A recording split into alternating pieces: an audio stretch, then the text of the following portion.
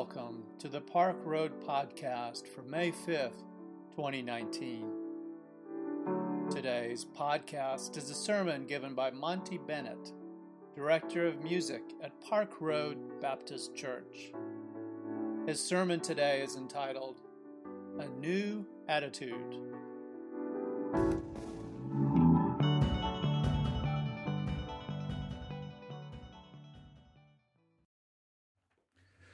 If I was delivering a sermon at the synagogue, I would greet you with Shabbat Shalom, but being that today is actually the first day of the week, I'm going to greet you with Shavua Tov, which means good week. So you can respond back, Shavua Tov. In her famous song, Patti LaBelle sings that she's feeling good from her head down to her toes, she knows where she's going, and she knows what she's going to do. She's tidied up her point of view because she's got a new attitude. You can sing along if you want. While Patty is talking about taking on a new frame of mind or a new fresh perspective on life, I argue that we should all have the same new attitude because of the love our God shows each and every day. Through, as Al Green sings, through the good and bad, happy or sad. The German biblical scholar Hermann Gunkel wrote 2 books on the book of Psalms. He categorizes them into 5 primary types. First are hymns, songs of praise for God's work in creation. 2, communal laments, which are following some sort of natural disaster. Royal psalms, which talk about something that was a celebration for the king, either a coronation, a marriage, or even a couple of psalms which talk about God returning as the king of Israel. Individual laments, which are the most common type of psalm, where the writer laments something that has befallen them, or the 5th type are individual thanksgiving psalms, where the writer praises God for delivering them through some sort of trial and tribulation.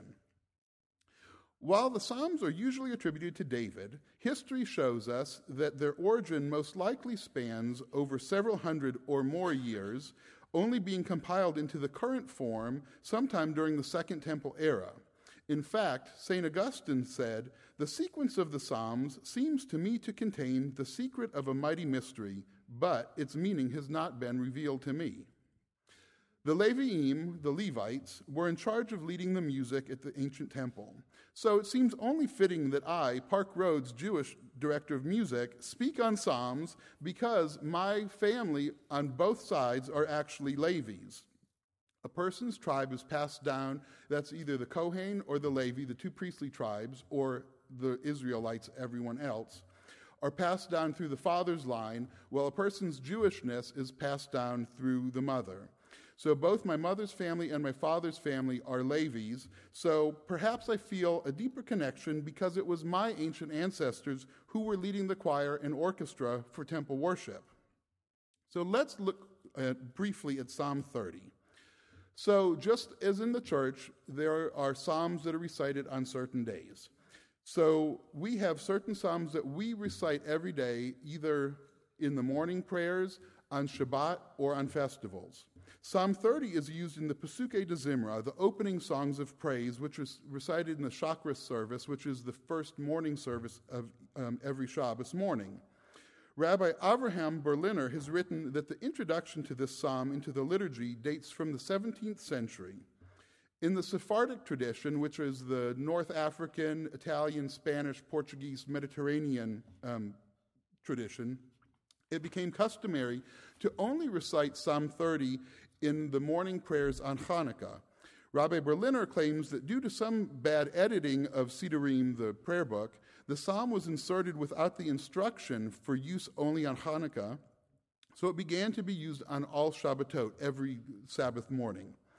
As Rabbi Avi Bamol wrote in his article Tehillim, the Book of Psalms, after all, the Pesukei de Zimra, the songs of praise, include many psalms which praise God. Why not include this song of David there? The superscript on the psalm is Mizmor Shir Chanukat Habayit LeDavid, a psalm, a song for the dedication of the house of David. It's at face value a direct link to the dedication of the temple. There's a medieval midrash, which is like a parable. It's some sort of story to get at a truth. that says that the reason it is called both a psalm and a song relates to the dedication of the two temples. How the psalm is titled presents even more of a problem because in the earliest examples of this, the words are adjacent to the psalm, not written as a superscript, which leads some scholars to believe that it eventually that the notes were added in the margin and the title eventually got absorbed into the title of the psalm. No scholars can agree whether or not this eventually, if this psalm was written by David for use by David, or if it was even for the dedication of the temple. The events leading to the festival of Hanukkah actually took place several centuries after the dedication of the temple. Medieval Spanish rabbi Avraham ibn Ezra quotes a Rabbi Moshe, which is most likely his father, to say that the psalm reflects David's sadness and his mourning at the news that he would be unable to build the house of God. But he found joy upon hearing that his son Solomon would indeed build it. David was dealing with severe illness and ultimately was able to build his own home. Could this be the way to praise God for healing? Medieval Rabbi David Kimhi, known as the Radak, explains, David composed the psalm with the knowledge that his son's building the temple would close a chapter of darkness in David's life at a time when he felt at the nadir of his spiritual career. David includes the message of health as a reference to his being redeemed from his sin, and the son who emerged from his union would be the true heir and the Holy One to build the house of God. The Midrash further explains that thinking something is the same as doing it yourself and that you get part of the credit. So, because David wanted to build the temple but was not able to do so, he was rewarded by having the psalm titled with a reference to that event. This psalm deals with the ups and downs of life more than any historical facts. Rabbi Baumol further writes, we must acknowledge that the song is not about a house, nor about any physical building, but rather the emotions, feelings, and movements of the soul towards and away from God. And that is how I want to shift our focus. Rabbi Meyer Leibush Malbim explains that the whole psalm is about gratitude for recovery. Habayit does not refer to a physical building, but to our own beings. Rabbi Menachem Creditor says that it is our safe space. In Jewish thought, there are always levels of exposition, like layers of an onion. We peel back layer by layer, looking at each level from what seems to be the obvious until we have gotten to the kernel of truth. So the psalm begins, I will exalt you, O Lord, for you have raised me up, and you have not allowed my enemies to rejoice over me. If we think about this text referring to ourselves in a safe space, we can thank God for protection. God did not allow anyone or anything to prevail against us. God's arms enfold and protect us. O Lord, I have cried out to you, and you have healed me. O Lord, you have brought my soul from the grave. You have revived me from my descent into the pit. The word translated into English as pit is the Hebrew word Sheol, which is the netherworld. It's often translated as hell, but it's not a place of eternal fire and damnation. It's a place where all the dead go, awaiting resurrection, much more akin to the Catholic notion of purgatory. In ancient writings, it also referred to a common grave for a whole tribe or community, or even on a smaller version, just for a family. Looking at this through this lens, we can see that the writer has gone through an emotional roller coaster, battling sickness and recovering, that God has lifted up this person, perhaps David, maybe someone else, from their lowest point back up to life. This concept is even more apparent when we consider that the prayer is recited in the early morning, when the sun is just beginning to rise, but night is still around us. We need our safe space, and as Rabbi Creditor says, this space is essential. The writer turns back to some flowery language, much more poetic in style. Sing to the Lord, O you righteous ones, and give thanks to his holy name, for his wrath lasts but a moment.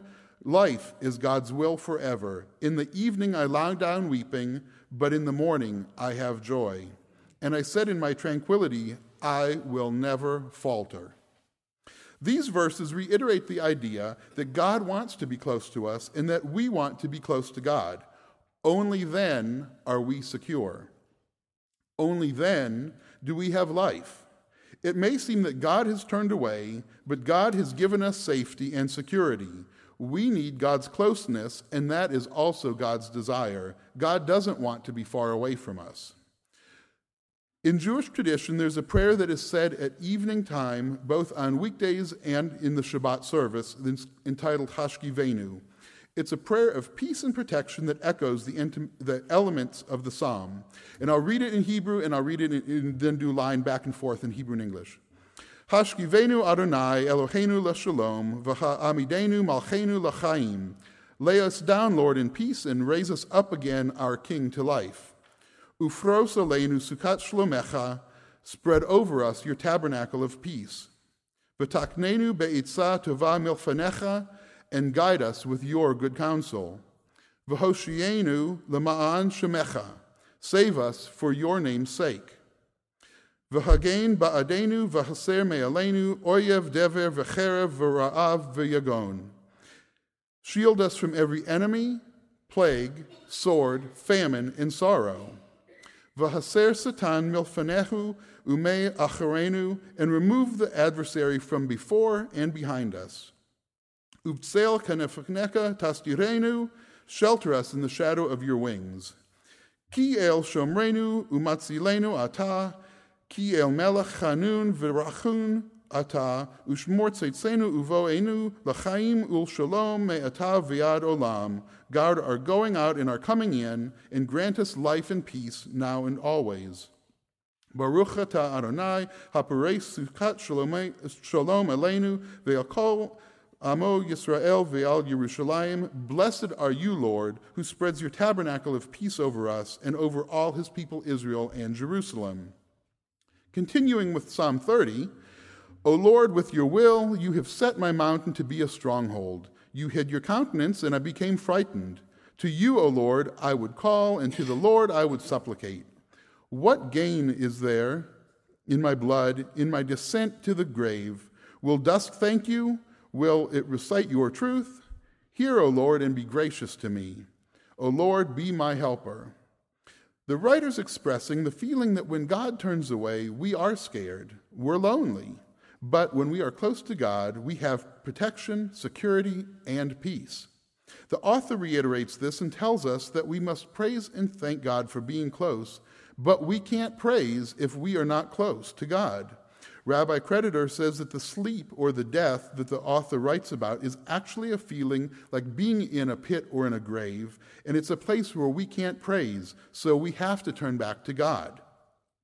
You have turned my lament into dancing, you loosened my sackcloth and girded me with joy, so that my soul will sing praises to you and not be silent.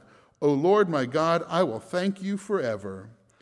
So in Jewish tradition, when somebody is in mourning, you wear dark clothes, or in ancient times sackcloth. There's a ribbon, a black ribbon that we wear that we actually tear, symbolically tearing the sackcloth in ashes.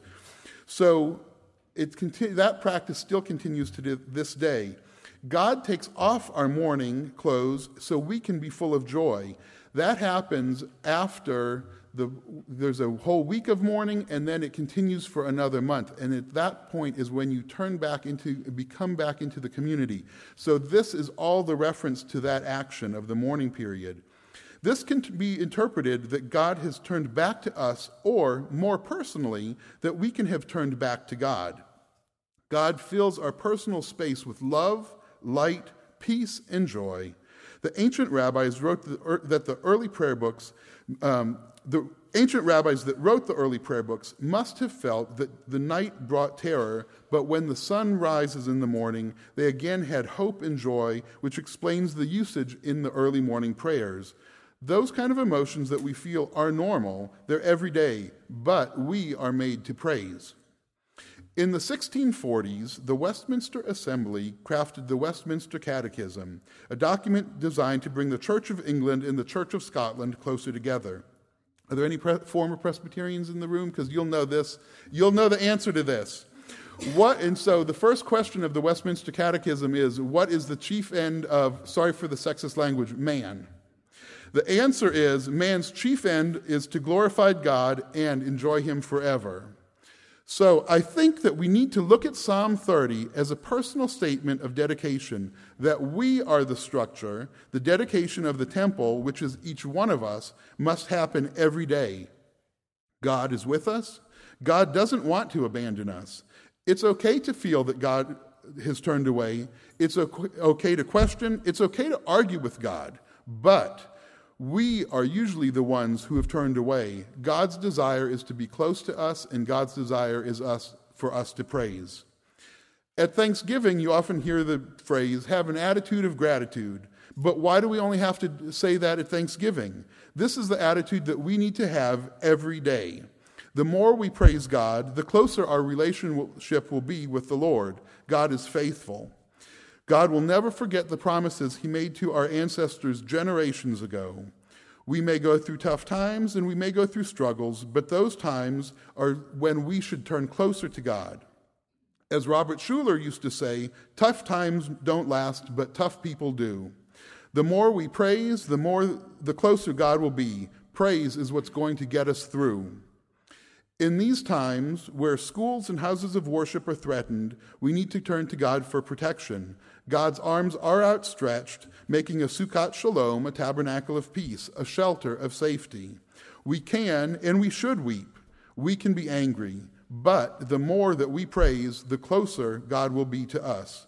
So my challenge to you today is to be like Patti LaBelle and adopt a new attitude, the attitude of praise. It's who we are. It's how we should live. Hallelujah. May it be so. Amen.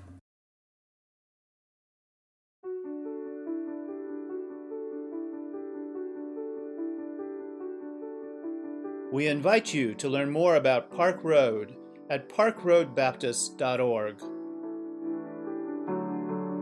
Park Road is a progressive faith community located in Charlotte, North Carolina, encouraging independent thought, community service, social justice, and interfaith understanding.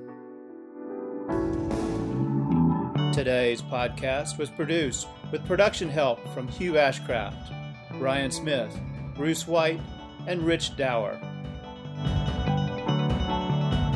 Our theme music was composed by Brandon Michael Williams. Thanks for listening today. Grace and peace to you.